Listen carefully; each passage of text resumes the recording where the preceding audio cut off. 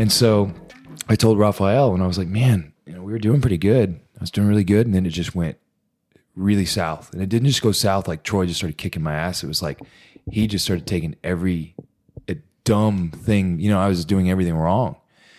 And I was like, man, have you ever just gotten tired where you just make mistakes like that? And he straight up goes, no. And I was like, well, duh, And so it's like, well, what about when you were younger? No. You were probably just kicking everybody's ass all the way up through. Yeah. And then he did kind of backtrack. And it wasn't like, I haven't had that exhaustion. Now I've been done with matches that were wars and been physically exhausted, but so were they. And he talked about the Tusa triangle. Okay. Remember that match when he sat in it for like 3.5 minutes? Forever. Yeah. 3.5, 4 minutes, just like how exhausted he was after that, but he won. Yeah. Yeah. And then another one with like Bernardo, he talked about just, how tired they were, like exhausted they were. But it's still not the same thing as like he's never been out there and like given up a shitty takedown because he couldn't fucking breathe anymore. So, but dude, the confidence, no.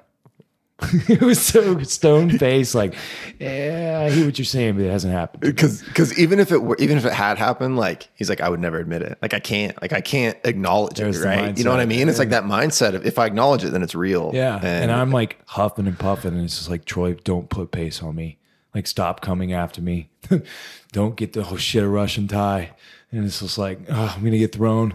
And then I'm making all these mistakes. It's all fatigue. And that's the fun thing of, I don't know, that's the cool thing of like all these things we do.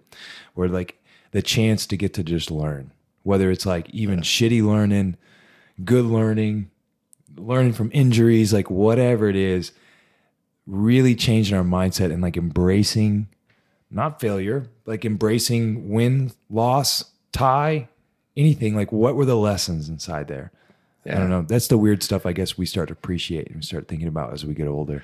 Well, for me, being around people with that kind of mindset, and especially like, this is one of the most beautiful things to me is that I get to get out of the office, right? Because like that's my career is an office thing with people who the competition is on like a very different level. It can be a very competitive environment, but it's on a very different level.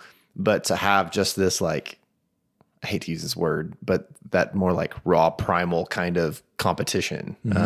But that just that physical competitive nature and to be around people with that mindset, that's just such a high level, high confidence, high appreciation for that hard training that I've never really experienced before. And so being able to do that now, obviously coming to it much later in life, but man, it's very fulfilling. And that's what's hard to explain to people about like, what you love about something like jiu-jitsu. And there's a lot of things I think that can fit that bill, but because most people will look at it and be like, that looks awful, right? It just, or maybe it conceptually looks fun, but then you try it out and you're like, no, that sucks. It's not a lot of fun, but at some point you just, it gets you in a special But all way. these things, and we're using jiu-jitsu right now as an example, but it's like all these things based on how you perceive and where you take your mindset is, it's like, that might look awful to somebody, but it's like, it looked awful to me at one time too, but now I've found something that I'm getting out of it, and that is carrying over to all these things. And I love when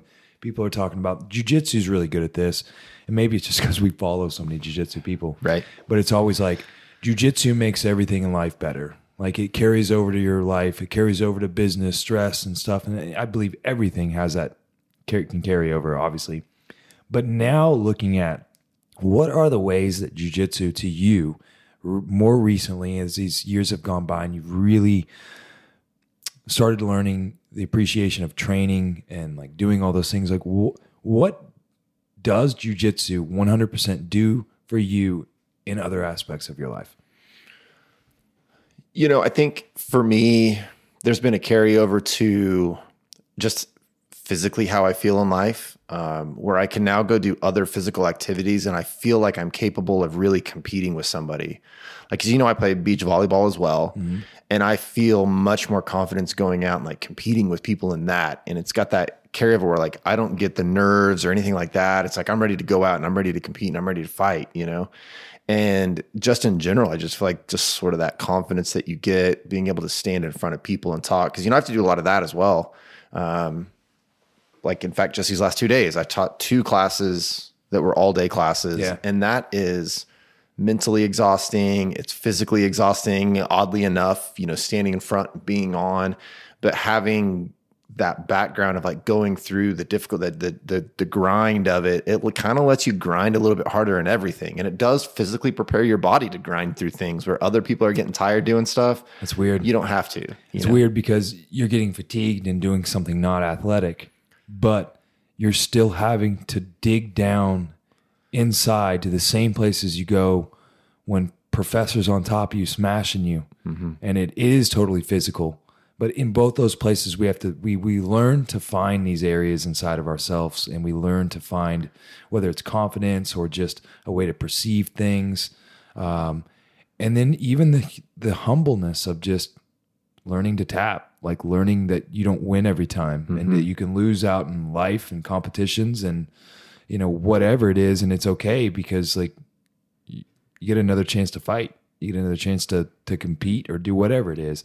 I don't know. It is cool. It's also given me the confidence in a way to like explore some areas of myself that I don't like to. I mean, I've talked before about how like one of my biggest hurdles in going into a competition is not going in and feeling like, is my jujitsu good enough? Mm-hmm. I've never felt like I'm not technical enough compared to the people that I'm competing against. That's never been the issue, but it's been those nerves, getting out of my own head, that negative self-talk.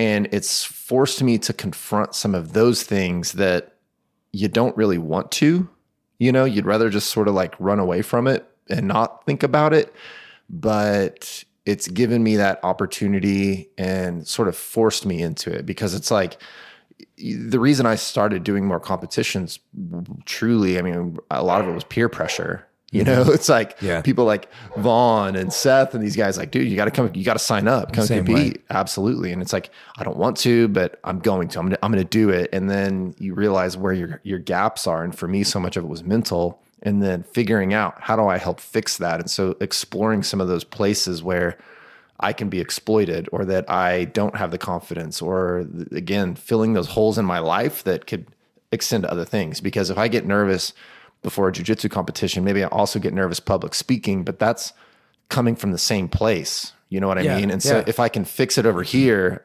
it'll help me fix it in this other area as well. I get that same feeling. If I can get out there and break those fears, especially if it's talking about fitness or something in front of people, it's like, you signed up for this. Like you can get this. Yeah. Like, you've gotten through that. You can get through this. It is cool. And it's been interesting how exercise did that for me for a long time. And then I think I hit like this time in my life where I kind of balanced them back and forth, and like exercise was fueling me and it was giving me my addiction and my drug of choice. And then this jiu-jitsu thing, I was like trying to fit in there and keep it going. And it's really interesting how I had to almost feel how one was becoming a negative, and I had to let that go and dive into the other to kind of just let that art or let that next thing in life take over me, you know, create the challenges, because in fitness, although you could say I was disciplined, it was easy. Like it was easy to go train every day. Like I got to a mental level where most people can't get to, and that's why it's hard and they want to take a day off or whatever. For me, it was like the exact opposite, but I didn't have that in jiu-jitsu, and I couldn't get that in jiu-jitsu, and I wanted to be better. But I also wanted just my physical side, my exercise side to just be a big gap and get me there when I wanted to force it in. So I don't know, it's kind of a weird winded time of like learning, okay, I need to let one thing go and I need to get out of my comfort zone because I'm too comfortable over here. I can train and do all this shit all day long, but it's not bringing me value and it's not teaching me lessons that are like enhancing my life or, you know, improving my ability to do other things in life. And not to say that jiu-jitsu is going to be the thing that that it's going to be the thing that does that from here on out. I'm always going to do it. I will always be a jiu-jitsu person. I'm never going to quit. We will be black belts together one day, and it's going to be wonderful. But there's always going to be something that's going to keep coming around, and it's always fun to kind of contemplate. So this, you said something in a way where there's a lot of talk about how people grow from discomfort and being in an uncomfortable place. And I characterize it in a little bit different way, because like you said something where you were like, I could still go to the gym and be uncomfortable, but it wasn't necessarily creating the same kind of growth, right? It wasn't uncomfortable. Now, yeah. It was uncomfortable. But it was like, so it's like, it's uncomfortable because I can still push myself and all those sorts of things, but you weren't vulnerable. And I think that's the difference, is that like, it's really the vulnerability that creates the growth, where it's not just uncomfortable. It's a hell that I'm going through. It's that, it's hard and I'm going to push myself harder. And again, nothing against David Goggins, but that idea of like, I'm just going to push harder and push harder and push harder. Well, at some point, like you've pushed as hard as you can go. Yes, it's uncomfortable, but not in a way that creates growth, where it's the vulnerability, that fear, that discomfort from a vulnerable perspective that really creates that growth, where you learn 100%. To be like, okay, I'm going to have to expose myself, open myself up here and feel whatever this is. And I'm going to grow through that. And so I look at it in a sense of like vulnerability. And so now it's like, I'm opening myself up to this other thing that creates that sense of discomfort through being vulnerable. That's going to really, create that openness and growth. I think you just came complete circle there. That's really well put, because like the David Goggins, we're not picking on him, but it does come to an end. And the vulnerability of that is to realize that it's coming to an end and that you have to be vulnerable somewhere else. Because that's exactly what happened in exercise. It just didn't give me that. And then jiu-jitsu did. And now jiu-jitsu still is, but jiu-jitsu's changed. Like, it's interesting how it's changed on me, even in the last year and a half. And now it's changed the way I look at exercise completely. And because now I realize that like biomechanics and doing things as correct as you can as an individual, it really matters. Like, we can get by, we can do things, we can get by with stuff, of course, for the rest of our life. But combat really shows you something, that skill sets matter and techniques matter. We both know a lot of techniques that Professor Raphael knows. It's just way better at it than we are. You feel that difference and when there's a difference. And it's like, you guys are doing bicep curls, and so did Jay Cutler and Ronnie Coleman. They did the same bicep curls you did.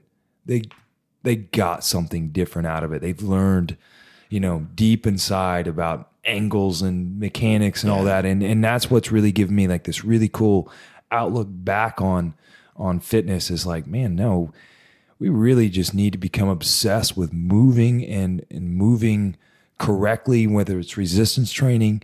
Then we need to be able to apply like proper movement to our ability. I'm not saying there's a one size fits all. Everybody's unique, but that's the beauty behind these arts, is being able to find your uniqueness and express it through different stuff. And I don't know. In a long answer to all this, jiu-jitsu has opened many doors like back into my life, but it's really helped me see exercise and just to see the simplicity of it, because what kicks ass? The basics. Yeah. And that's why I love that we are under Professor Raphael, who's pushing timeless jiu-jitsu. That's his baby now.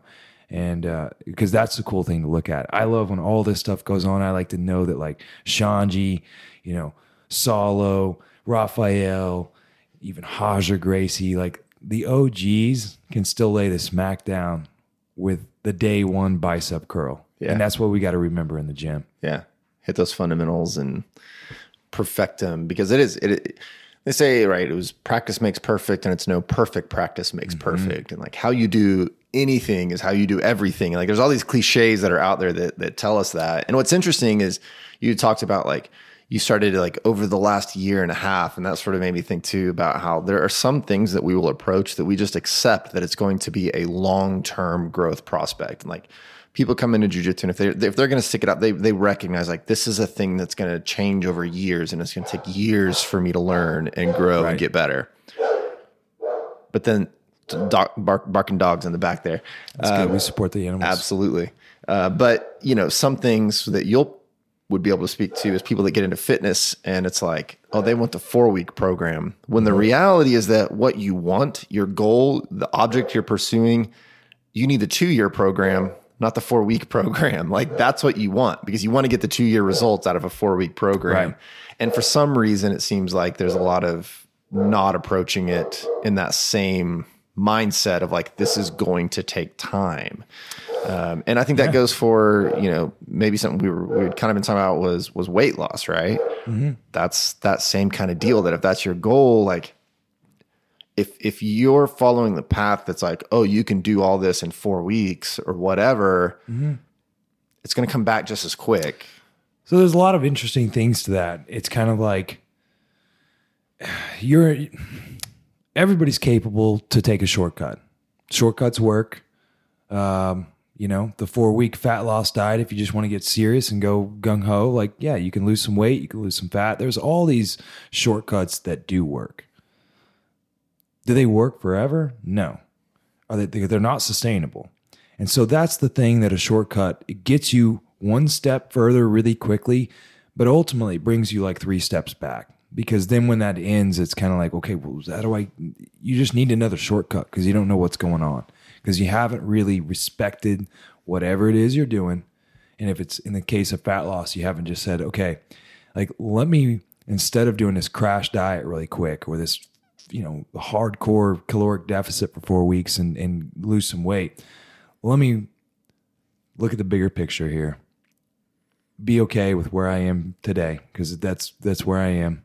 I'll probably still be close to this in 4 weeks, but if I start to get some shit together in 4 weeks and really reevaluate my basis, my lifestyle, the things that I know I'm not doing right that are going to have to be right down the line to keep things sustainable and to make the shortcut even worthwhile a year from now, you're going to have all that stuff together. And jiu-jitsu shows us that, right? We know people with flashy moves and they know all the new moves, but they don't have the basics down. And I love going back to our lineage is we just smash through those motherfuckers and we just beat them down with the basics. And that's the same thing in fat loss and in this, you know, on the fitness side of things. It's like, and you have a choice. Do you want to create sustainable fat loss and really make a change for yourself for the long haul? Or do you want that quick result that then is going to leave you obviously maybe in a better position, but it's not going to have sustainability. It's not going to have, you know, better outcomes coming out of that. It's actually going to lead to a little bit more confusion and a little bit more problems. And the hard part about that is that's just human choice. Like that's where we have to be real with ourselves and we have to actually kind of, you know, have that self-talk. Like, what am I doing this for? Like, am I really doing this for health and for me to be leaner and fat loss for a long time? Or are we going to Cancun in 6 weeks and like, I've kind of fucked up and like, all right, I get it. You know, like, let's get you lean and like, let's do some things that can help you get there fast. Maybe you look good. And hopefully that inspires you to come back and make those other changes and then go forward. But eventually you're going to have to address that baseline level. That's going to be, you know, the foundation of your home, the foundation of you going forward. If you don't change that, shortcuts won't last. So that's, I don't know. I always think that's an interesting thing when people are always asking questions and shortcuts or, you know, supplements or things always come up. And I felt like over the last couple of years, I've really kind of been lost because I love all these shortcuts and I love all these dietary like tactics and I love all that stuff. That's the stuff that like makes it interesting. But then I kind of felt like, wait, am I supposed to be telling the truth or am I supposed to just be like giving advice that makes people feel good about what they want. You know what I mean? And so it's been hard to kind of differentiate that. And I've taken the stance over the last couple of years that now I 100% believe in, I 100% stand behind, and it is what I'm going to be pushing for the rest of my life is going to be like, if you don't have your basics down, whether it's be nutritionally or movement wise or strength wise, like whatever it is in the fitness end, if you do not have your basics down, you're skipping a step.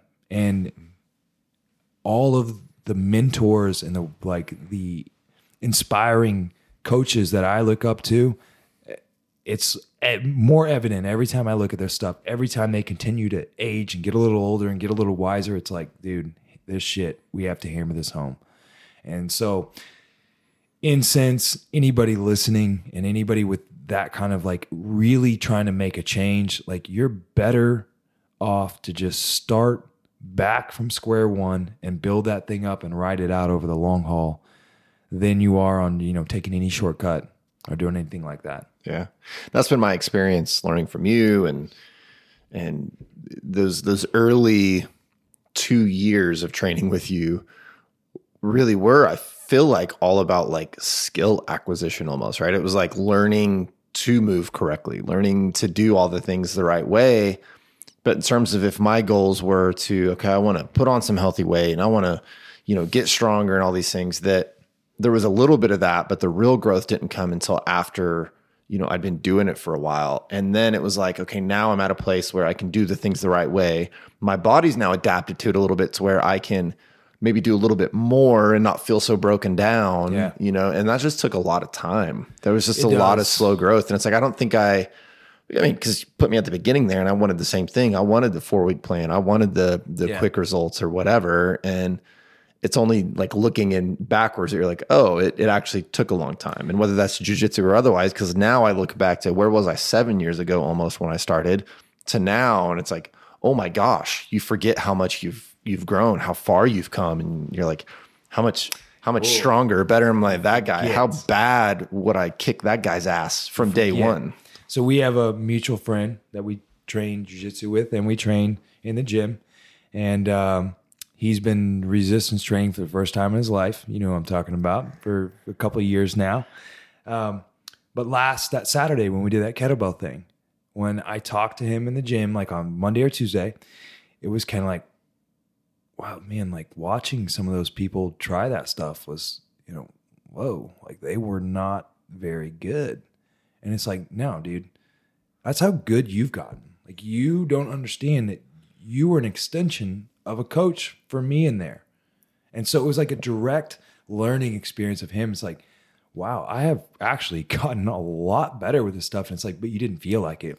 Yeah. Our tribe is our tribe. So you just kind of feel like you're on the same trajectory you've been on. And then when you look to the outside and you realize like, no, I've been putting intention and thought and years with the basics. And then when I go into a thing where we get a group of people of all sorts of fitness levels and ability, there were some big, jacked, strong people in there, there's all sorts of stuff. And he sees it. He sees like, wow, like I've really done good for myself. Mm-hmm. And the same thing goes, whether it be, nutrition or strength training. I had a conversation with somebody. I think this is a really cool thing. And there's several different ways to look at this. Like, let's just look at it from a fat loss thing, or we're talking about like maintenance in calories and stuff. So we have a hypothetical human here, and it's that person, their maintenance calories is 2,000 calories. Okay. So for them to maintain life and maintain where they're at, they need to eat 2,000 calories or right around there every day and be consistent with that. Now, if we want to gain some muscle, we want to bulk. The 4-week shortcuts and all the shortcut and trendy things over the years is like, it's just eat, and put some freaking weight on. But then when you look at science, you start to realize like, okay, when me bulking up, I want to gain muscle. Like I want to minimize as much adipose tissue, as much fat as I can to accumulate. And I can't be naive. I am going to gain a little bit of fat because I'm going to have to be in a surplus. So ultimately, I want to take that 2,000 calories and I want to eat about 2,200 2,250, maybe 2,500. Okay. So not very much of a big step up because that is fueling tissue. That's just enough of a surplus to start to build some muscle. If we take that to 3, I'm going to be fucking hardcore. Like I'm going to get there. Cool. You're going to get farther faster, but we're both going to gain the same amount of muscle.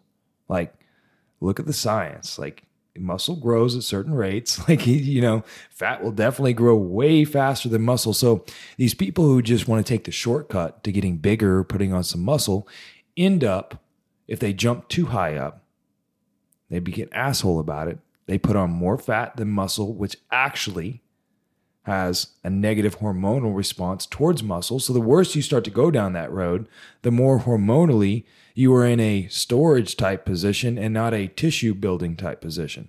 So it's more, what's the word I'm looking for? It's more disciplined. It's more,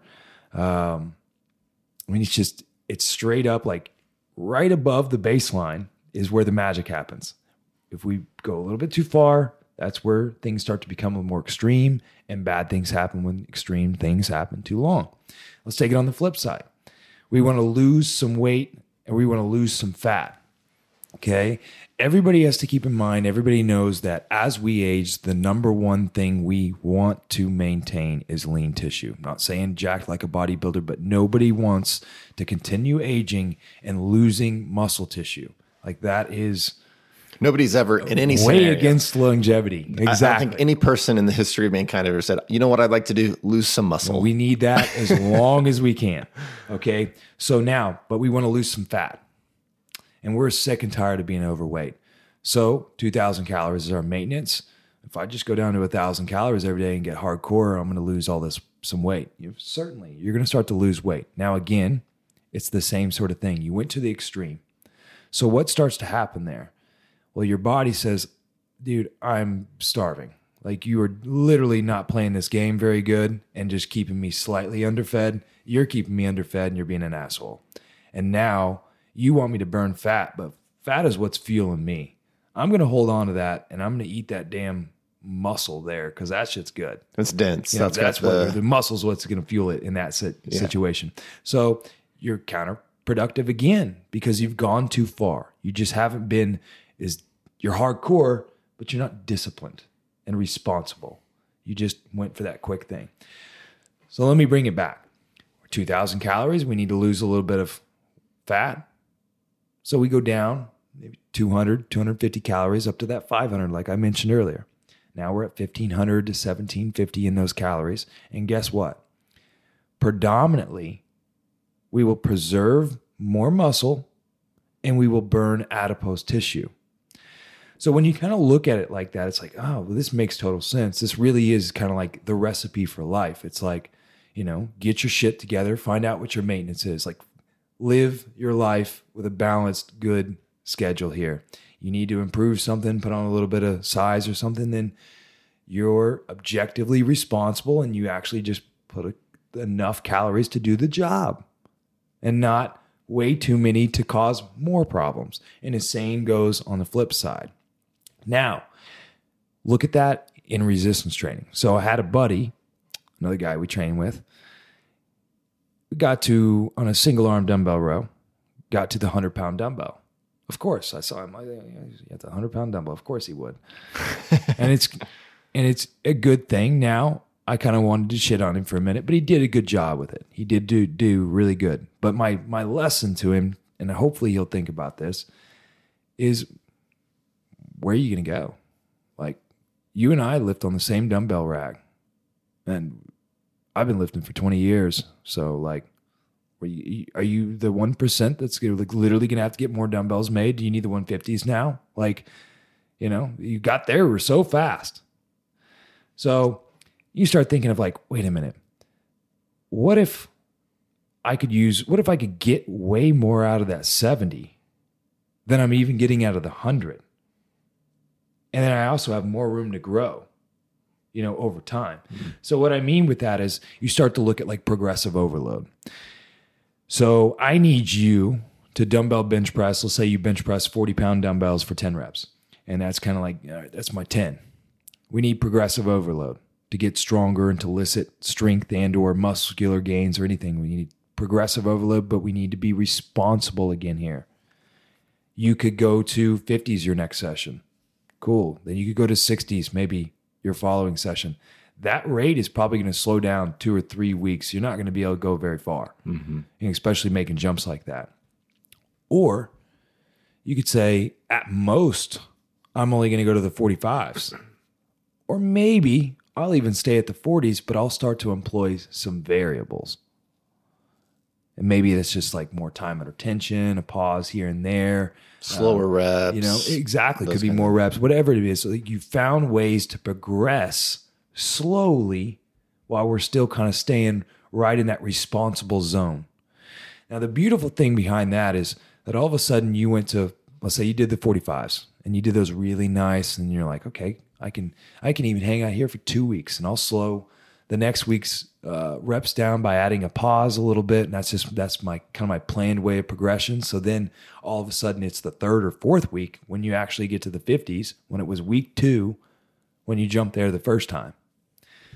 Now, my point to this is what you get from that progressive overload, from that 40 to 45 pound, can essentially be everything and more that you get by jumping to the 50s.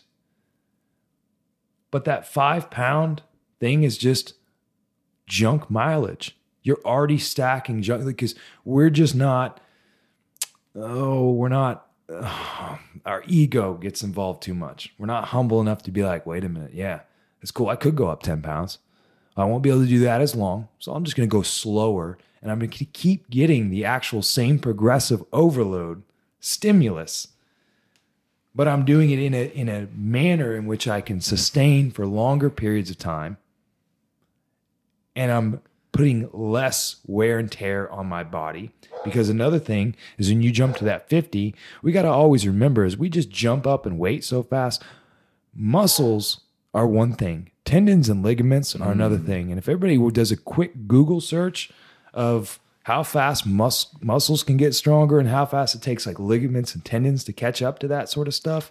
So now you've already kind of started changing variables in there. You might just be putting more wear and tear in the body for the same amount of gain.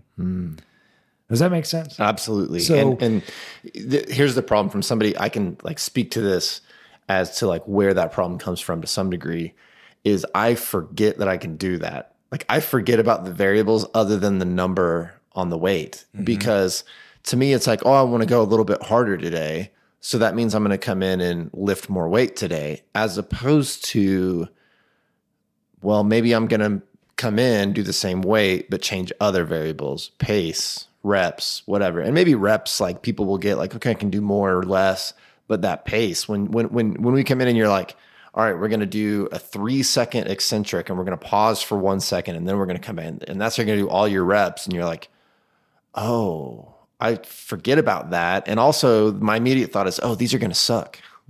where I'm like, no, but I could just go in and just smash out 10 pounds which more. is a weird thing because you want a savage anyway. Yeah, right. But then we start saying, well, that's too much savagery.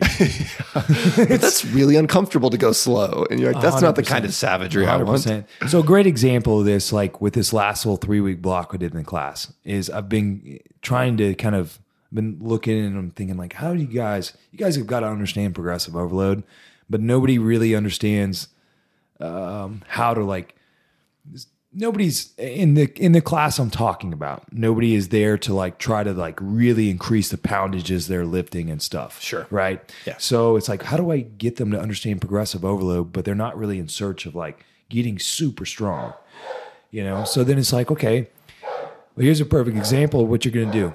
The first week, over the course of 3 sets, we're going to work up to a good, solid, heavy set of 8.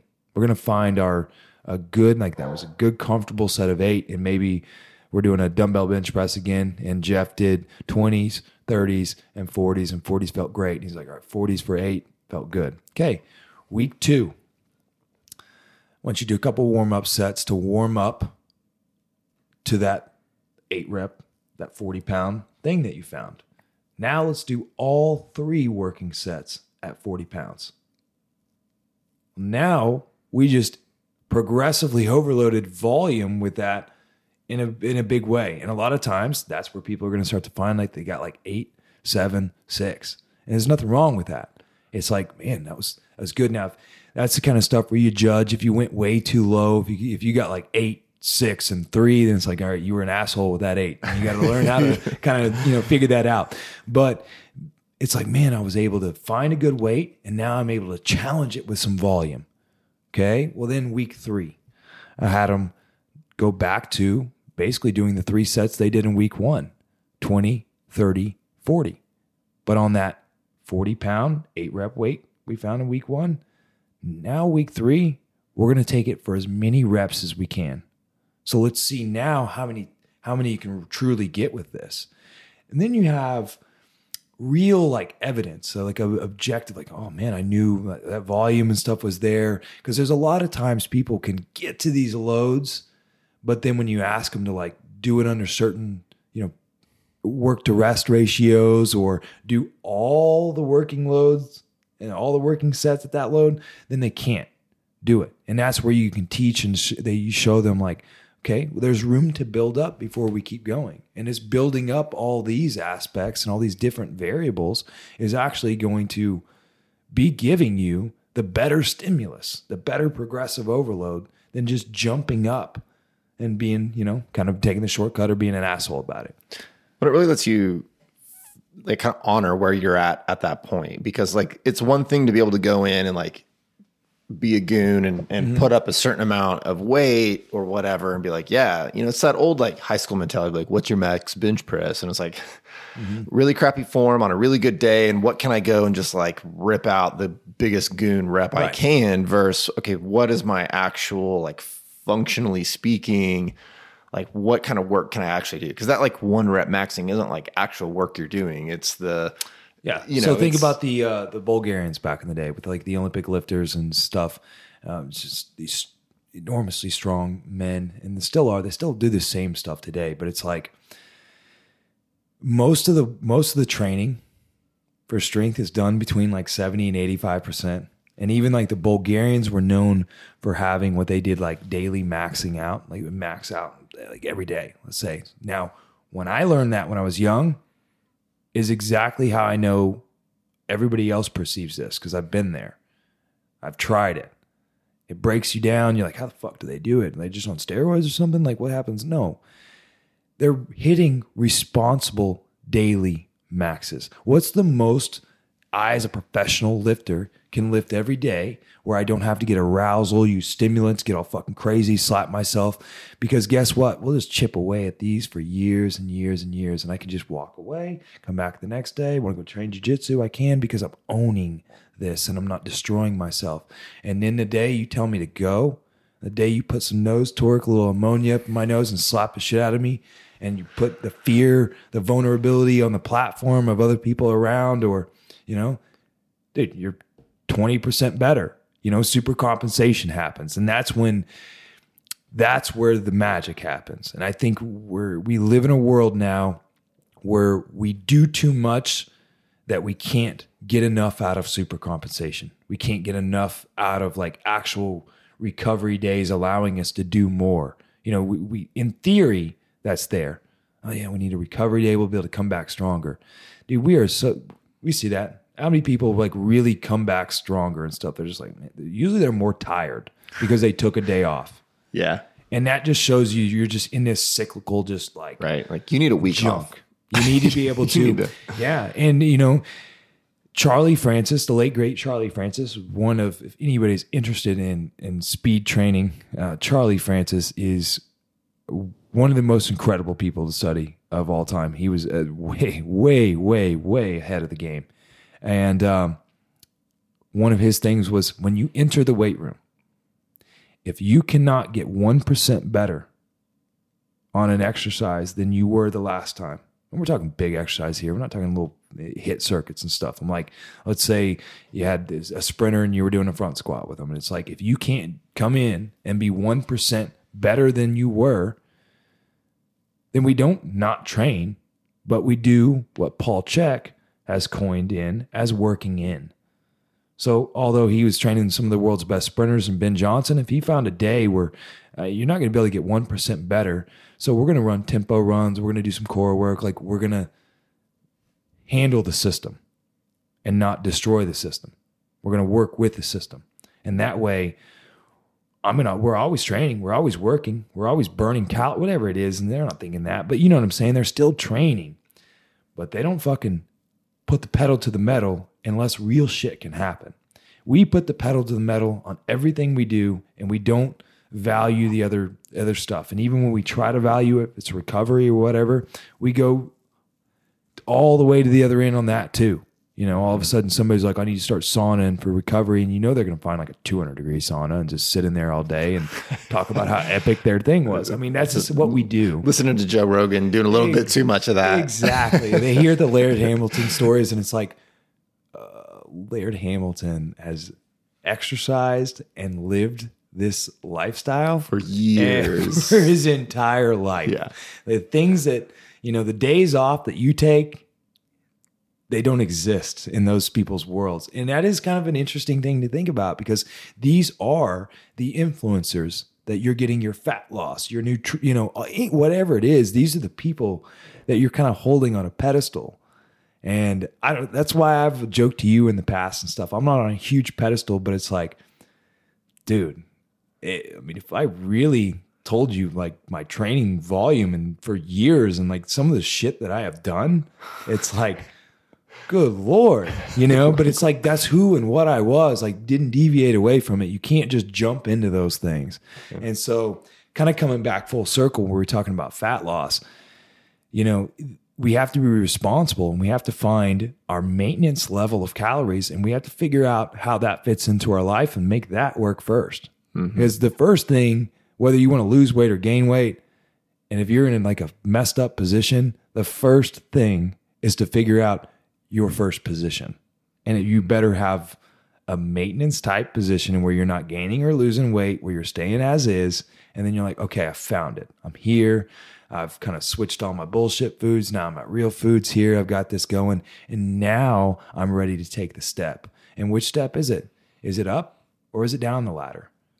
But it goes one step at a time. You can't jump 10 steps up and 10 steps down. You might be able to do that once or twice. You might be able to do it, but if you didn't do what I just said first, you're really fucked. You're going to run out real quick. 100%. Yeah.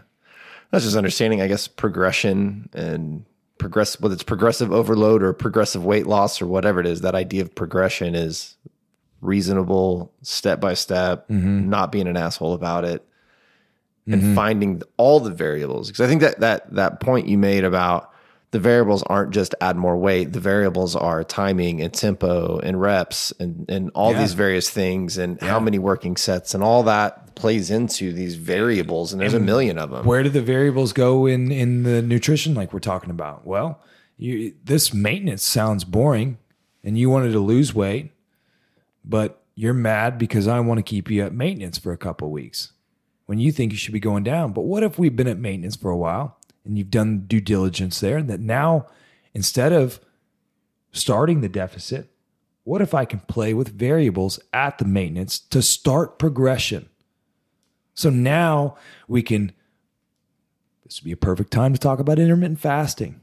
All these things that we get high on, they have value when they're used in the right context. So now maybe I could employ a little bit at intermittent fasting and I could still have this person eat 2,000 calories, but I've changed a variable in their day and maybe their metabolism, their body, their metabolic function kind of, it's a little wrench. It's different. Although it's the same total calories in, it might have a little bit of change in like being able to make them more metabolically flexible, which helps them burn body fat better. And it might just not do anything, but put them in a better position when we do take that first step down.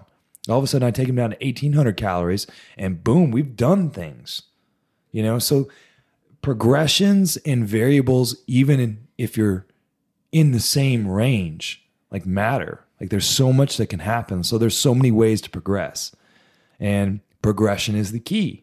But it's constant, slow progression that is the sustainable thing that gives us the value in the end. And when we try to jump the gun, it doesn't work forever. And it all starts from a baseline, fundamental, healthy place, whether that's I've now set a baseline of my maintenance eating where I've taken, okay, I'm at the right calories and now I'm at the right quality of food, or I understand this movement. And so now I have a baseline fundamental skill of this movement. And now I can progress from there. You understand the movement to then you're like, no, okay, now I understand the movement. Like I really get it. And now I can start playing and doing things and it's the same with the diet. And I think that's a really cool way of looking at this is where it's like, when you build that base, no matter what it is, like that's the time in which all like the real discipline happens, and that where you really learn, like this is the secret, guys. If you're wanting to learn how to get lean and stay lean and be able to control yourself for the long term, where you're starting from is going to dictate a lot, because some of you are unfortunately going to start from a way farther away place, and your journey is going to look a lot different than, you know, somebody else's journey who doesn't have near as much adipose tissue and all that kind of stuff. But you better come to grip that you are who you are. You can't be somebody else. You went 100 miles into the woods, you can have to come 100 miles back out. Like it's just reality. So when you accept that and you start to say, okay, I'm going to build this base, and you start to say, all right, now I've been doing 2,000 calories. I've kind of figured this out. Now I don't even need to measure. We haven't talked about measuring, but it is great. I'm one that likes to teach intuitive eating, but you can't learn intuitive eating unless you take a little bit of time. And it doesn't have to be months. It could be a week or even 2 weeks. Give yourself 2 weeks, buy a scale, and just kind of start to see, oh shit, this is actually where I'm at now. This is 2,000 calories. This is kind of around. I'm making sure that I'm getting my protein in. And then whatever that number is, the remaining of the calories is the beautiful part of nutrition. So let's say that we needed 100 grams of protein. Okay. So this person's eating 2,000 calories. They need 100 grams of protein a day. That is 400 calories, four calories to a gram of protein. So there's 400 calories that are coming from protein. So we have 1,600 calories remaining at that maintenance position. Now, do you want to go keto? You want to go 40, 30, 30? Like, you want to go high carb, low fat? You've heard all the things out there they've sold you on.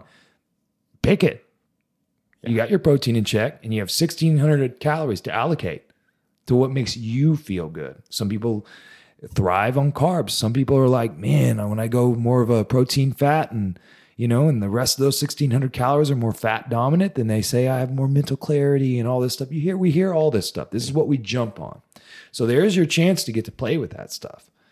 But now, what happens when you start to understand what 2,000 calories in your daily, like now you've kind of come to grips, you know, different types of foods, you kind of know how to maintain that. And now you can get away from the scale and I can keep this up, you know? So then what happens? Life happens over time. If you went on vacation, you had a little too much fun, you had a weekend, went to the football game, tailgated, you know, like, ooh, I'm throwing some dents in here. You have control now. Like, you know, I know with that decision, I stepped up a little bit, but I know that I can pull it down a tiny bit and make up for that. And I know how to do that intuitively because I know what my baseline is. So if I ever really fall off the wagon, where I go back to is baseline. And baseline should be a happy, healthy, you know, your place. So if you take the time and you live that life and kind of stay in those zones, and it sounds crazy, but it's like you just find your baseline and you really learn how to live there, then you intuitively have the power to take a step up and down anytime you need to. And you start to notice, like, I've been an asshole too much, I'll go back down a little bit. And you can start to intuitively play that game back and forth. And that is what the fitness influencers and the professionals and all of us do. We're just on top of our baseline. So you see all of us go party and do things on the weekend and drinking beers, and it's like, how do they get to do it? It's because they make up for it on other ends. I guarantee you, you know, you don't see their Monday, Tuesday, and Wednesday, and they don't torture themselves. They just do the sensible things. They start playing this balancing game back and forth. How much do I want to live a fun part of my lifestyle? I'm aware what that's going to take. It might take away a little bit of my, abs or this or that, but they know they can pull it right back down because they're in control. And the same happens, with our weights. If you're really understanding your loads, you're progressing and, taking true deloads or time off, which is taking steps up, taking steps down. It's just the same as the fat loss. So I think the most interesting thing when I started really kind of connecting all these things together is that there is always a base. There's always a foundation that we need to be at that is good for us, that's keeping us where we want to be. But then we're in control of being able to play up and down in that. And our controls got to be, we got to take our ego and our those sort of things out of it, because it's like, if you go up too much, you got to come down a little bit, but you're in control. And your ups and downs are more a smooth wave going up and down rather than like like the heart monitors in the hospital that are these like sharp peaks and downs. And peak, when it hits the what I'm talking about? These are the ups and downs that we strive to get to psychologically. These are the ups and downs which we've battled the mind games of like body image and stuff. Now it's like, no, I'm comfortable to be able to go to the lake with you for the 4th of July and drink some beers and eat some hot dogs and shit, because it's not going to be the end of the world for me. Like, I might gain a little bit of body fat, but dude, I'll be back down in a week because I'll take control of that, because I'm making a decision. And I also have a foundation upon which I'm making that decision on. And I know the easy ways to go up and down. I'm staying out of this toxic back and forth extremes. And the more you're in those toxic back and forth extremes, the more you lose sight of the middle, because the middle doesn't exist. You fucked it up too much. Your hormones are too messed up one way, both ways. And then you're in a cascading thing. And that's, if people, you look up, like, especially females in the fitness industry and in like physique shows, and you will see a world of death. You will see a world of all those girls that you might be idolizing that you want to look like. There's a lot of them who have very fucked up health and are very messed up. And like, literally, they might still be muscular and stuff and lean and look good, but they are a wreck. And they don't even know how far they've gotten themselves down in these addictions to get out. And it's a mess. And that's why in the aesthetic industry, on that side of like fitness, dude, there are seemingly very few coaches who are like real deal. There's guys out there like Lane Norton. Lane Norton, love him or hate him, he talks a lot of shit because he talks a lot of good shit.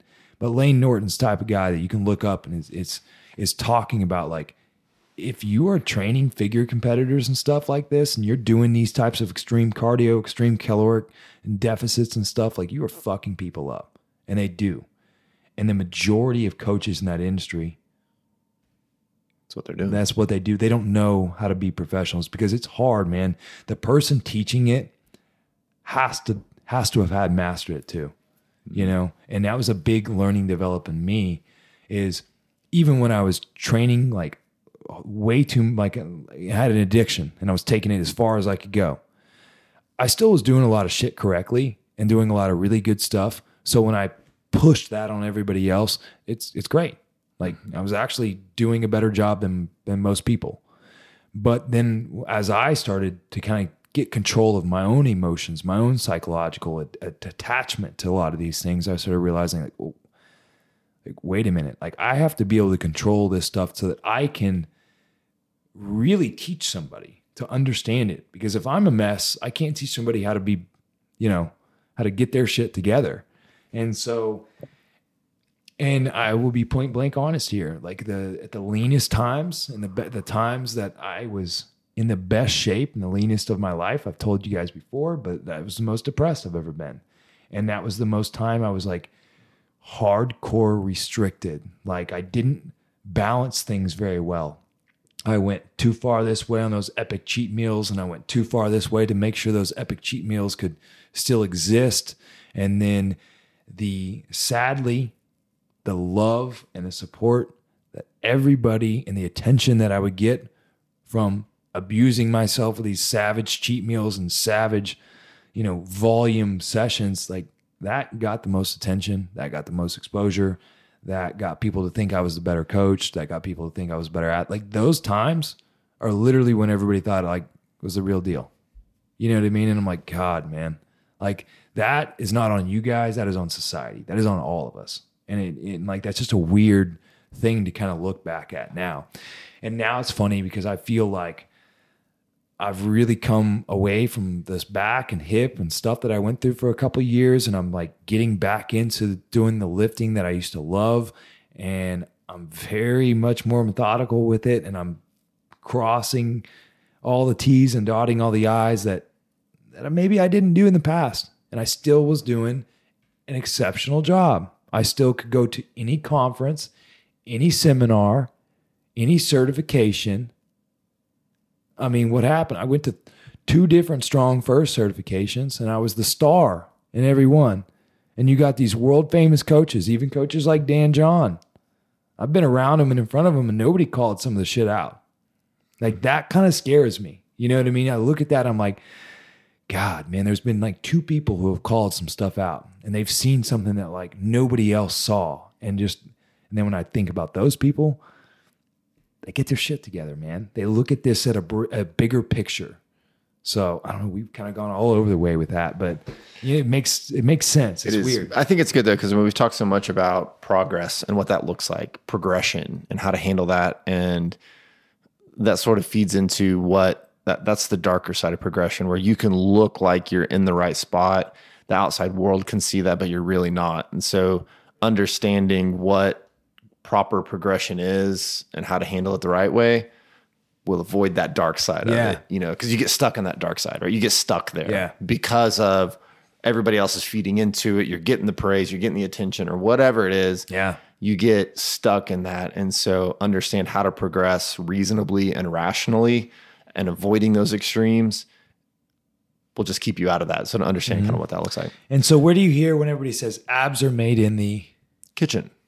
Okay. So we've heard that. Yeah. So then it makes total sense for everybody out there to just, of course, I advocate daily movement, walking, resistance training, all these things. Your first thing, I don't care how much you move. I don't care if you're exercising. If you really want to get jacked, strong, healthier, lose body fat, whatever it is, get your baseline nutrition in check.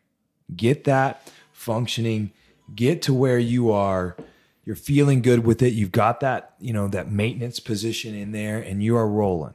Now, before we even go up and down, like we talked about, now we can employ variables like we were discussing, but we didn't discuss these variables. Now I add in resistance training. Oh, I was eating 2,000 calories, but now I started resistance training 3 times a week. Well, guess what? My maintenance might now be 2,200 calories. Like you're going to start to find out, oh, wow, like I've added some exercise in and I'm actually losing weight too fast or something. Now you need to bump that maintenance up a little bit. That's not a bad problem to have. That's pretty good. Now I know you're thinking, but I'm trying to lose weight. Well, we just bumped up a tiny bit. You're actually going to lose weight better because we are raising the maintenance to make sure that step down isn't too far. Yeah. And so these things cyclically go together. So you've gotten your nutrition in check. Your next step would be to just start daily activity. I mean, I would definitely advocate going on walks and things first. So if I had to give a hierarchy here of how to lose fat and keep it off, I would say get your maintenance calories in check and figure out how to be there for a while. Be comfortable there. Make that consistent. Then make sure that you're neat. Your non-exercise activity is high. Then you just start, that's the old additive of park a little bit farther in the parking lot, enjoy going for a walk here and there. Just start to take do the stairs, things, garden, do things. Like just do things and you will be so surprised at how much that adds up. And that is, you've known me for a while now. You've noticed that one thing I've probably adopted in the last like 4 years here is advocating just more frequent small movements because not only have I realized that with myself, but I realize that anybody that especially as they get older, anybody I've idolized, but anybody really healthy and in shape, they never just bullshit around. They move, they enjoy moving, they enjoy to do things. And the only way to enjoy doing things is to take care of yourself when you're doing the other shit. So like you and I can't let jiu-jitsu just beat us down to where we can't get out what we want out of the gym. We can't go on daily walks and stuff because we just don't feel good because that's just not, like it's not good. It's not adding health. Mm-hmm. So, you find that food, then you start to build activity into your lifestyle. Activity into your lifestyle. Then you can look at resistance training or yoga or a dance class. Like, I don't care. Then go find a hobby that's active, and now you've got 3 things right there that are literally in a position for sustainable fat loss forever. If you are eating around maintenance of real good foods and you are moving around every single day, going on some walks, nothing just crazy, just moving, getting those steps in. We've talked about the freakish science that's out there on like 7,000 steps a day. And it is freaky. Yeah. Like how mind-blowing it is. But you start to realize like so many great physique coaches too. They used to take the opposite form of cardio. They used to say like, a lot of people would be like, we need 45 minutes of cardio or this or that. There's a lot of physique coaches that are really good and they understand what we're talking about. And so they start to say like, I need you at 10,000 steps a day. Like, I don't give a fuck what you do. 10,000 steps. Okay. How do we progress? Well, I need you at 15,000 steps a day this week. I need you at 20,000 steps a day this week. Now we can go back down a little bit. Like they can cyclically start to play with that. But look what they did. They just made somebody more active. They didn't have to go get on a Stairmaster and like sweat and like. So those little bouts of activity they start to just cascade and do so much. And they're easy. And all of a sudden now, even if you're not making it to the gym, you are eating a real food around your maintenance level consistently. And you are moving like a mofo. Mm-hmm. Just actively feeling good. There's no time restraints on it. There's no bullshit. It's just like you can do whatever. Chances are you're probably going to start losing weight or gain, like whatever it is, you're going to feel great. You're going to do all these things. And then the icing on the cake is the resistance training, man. The icing on the cake is the resistance training. It is just, we can't view that as the way we burn calories and like lose weight. Everything we talked about before is how we do that. The resistance training is to stimulate that muscle to either stay the same or add a little bit more. You know what I mean? But at the very least, we need to stimulate muscle tissue because that has such a powerful hormonal effect. And it's so powerful as we age, as we get into like longevity as we age. I mean, we might be 40 and 30s now, but guess what? If you start looking at the most important things for people that are 75 and older, it's to preserve lean tissue, hands down. The ability to walk and preserve as much lean tissue and bone mineral density as they can so they can, survive falling on their hips, survive falling down on their wrists. Like that is what cripples old people. Mm-hmm. And the stronger we are, the harder to kill. But the stronger we truly are is when we get our shit all together. We don't want to be the strong broken guy. Like that's the irony of this whole conversation because, the strongest I've ever been in my life was the least mobile and capable I've ever been in my life. But it didn't matter because I just did the right events and then it looked good. Yeah. So I don't know. It's just weird to look at that kind of stuff. But if you do those things, you literally get control of the kitchen and you predominantly make it real food and you're doing that consistently and you add activity into your daily lifestyle, little icing on the cake with resistance training. And guys, like this is the $1 million recipe for like, these are the actual way that like gun to my head, make Jeff look like this. Then we start like this. I know you want something bigger, but like we literally would. This is the way. That's a hard way to grasp for people. They're like, oh, I don't know. It's boring. But the beautiful thing though is I think people are hearing these things and they're questioning things more. And I've noticed, I think it is hard when you get so much information out there. There's thousands of me's saying things similar with their own little taste and their own little thing and their own maybe connection to an organization or product. And we're just pulled in so many directions when the real direction of every real healthy person is good lifestyle, good thoughts, good food, lots of activity. That'll get you there. Taking care of yourself. That'll do it. That's it, for sure. Well, this has been a great conversation. I've enjoyed it. It's good to be back here on the microphone with you. And we've had a little bit of a break, but we're going to get this Green Strength podcast rolling again. I've been having some of the my Instagram memories popping up of we're just getting started a year ago. So here we are, just over a year, and we're gonna keep it rolling. Yeah, for sure. It's a fun thing, and just trying to figure out, like, you know, I've always wanted to just be able to kind of talk and have fun and be able to talk about all sorts of stuff, and I never wanted to feel like it's like this is a total fitness podcast, and I always have to deliver like this information. I want to give you perspective, and like hopefully it just kind of fuels thought processes and like the ability to, because ultimately I think everybody needs to study from everybody and enjoy everybody's stuff and be critical of all that kind of stuff. I'm not trying to sway people to my opinion, and that's a beautiful thing about it. I feel like my opinion is so basic, and I feel like that a lot of what I preach, why I'm so cocky with it, is because I'm like, take this, you find the 5 best trainers or doctors or people that you think are out there, find the smartest ones and tell them what I'm telling you. And I'm going to get a pretty good vote of confidence. Most of them are going to give 2 thumbs up and say, you know, hey, I might not agree with everything, but I think he's sounds pretty damn good. And the irony behind that is I'm just passing along the information that's been passed down to me and learning.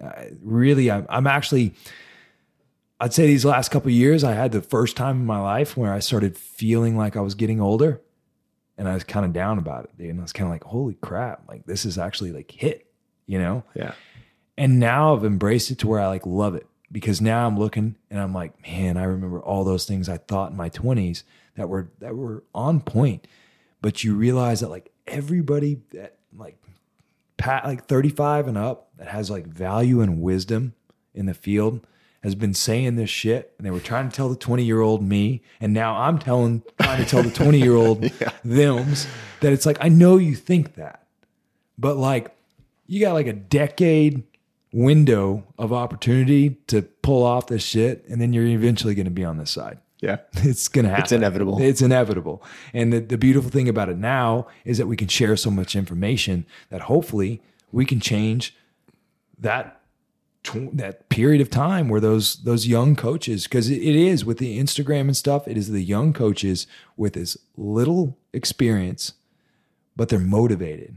Like when I didn't have that much experience and I was younger, I was driven and I was motivated, and I wanted to tell you what I knew, and I wanted to tell you the science that I know, and I wanted to tell you why other people were wrong, even though I might not have had to like firsthand experience on, I'm not talking like 5 friends, I'm talking like hundreds of adults, you know, and like start to see things over time. So it's really fun to be able to like kind of play this now and really look at how this stuff, even the meathead side of me, even the psycho side of me that likes this stuff, it's like, how does it all come together? And ultimately, we're enriching lifestyles. Like, you know, I mean, to somebody, it might be a bench press PR, but like that's a psychological moment. Like that's a lifestyle achievement. That's something that means of value. And so if we can get them to achieve that in a manner that brings the most value to their life as well, then that's the name of the game. And that's what happens across the board in all these sports. That's what happens across the board in strength conditioning and whatever it is. Yeah. It's awesome. Yes. Well, Coach Luke, as we get out of here, I want to take a moment here and give a big congratulations to our friend and friend of the podcast, previous guest, Vaughn Wood. Vaughn Wood, he's Brazilian now. Man, this guy, right? Go back and listen. It was like episode 3. We had Vaughn on, and it's a fantastic story about his battle with addiction and where he's at. And he is down just today has gone down to Brazil, an American traveling to Brazil to fight in the Brazilian nationals in jiu-jitsu, and got himself a gold medal. Over 10 years sober now. Over 10 years sober. He just hit that. And this recently. is somebody who was on the brink of death multiple times. So if anybody is feeling down and you feel like you're unfortunate, our friend literally was dead multiple times. Yeah. Is now in Brazil with his son, and they are both competing. And Mookie's next. Mookie's got to have a good Sunday, but Vaughn did it today. That's the kind of shit that should inspire people and get people thinking, like, it doesn't matter where I'm at in life. If I start putting, go back to it. He put himself around good people, and he believed in the system, and he stayed doing that for a decade now. And he's built a foundation that can't be destroyed. Like, he's built the foundation. There's nothing spectacular outside of that. But that's what makes him great. That's what makes him, like, that's the name of the game, man. And one of those extraordinarily mentally tough people that we kind of talked about earlier. So a lot of love for Vaughn. So shout out to him. And really excited for him. So congratulations. Absolutely. So Coach, give him one more time. How can they find you out there in the internet? You guys can find me at Green Strength IV, or the website is greenstrengthhq.com. Green Strength IV on Instagram there. We also, this will probably be out a little bit before, but on May 21st, we will be having a free kettlebell class. Harley Howard and I will be teaching it with the Liberty Bell crew. So be on the lookout on my Instagram or the Liberty Bell's Instagram or Harley's Instagram, and we will be posting that stuff. And if you hear this, reach out to us and we will give you the specifics. And we want you to come and hang out and ask many questions and hang out and do whatever. It's free for you, so come. It'll be fun. We just did one last weekend. It was a blast. I had a great time. So definitely get that on your calendars. It's going to be an excellent time. Yes. And with that, we'll see you next time right here on the Green Shake Podcast.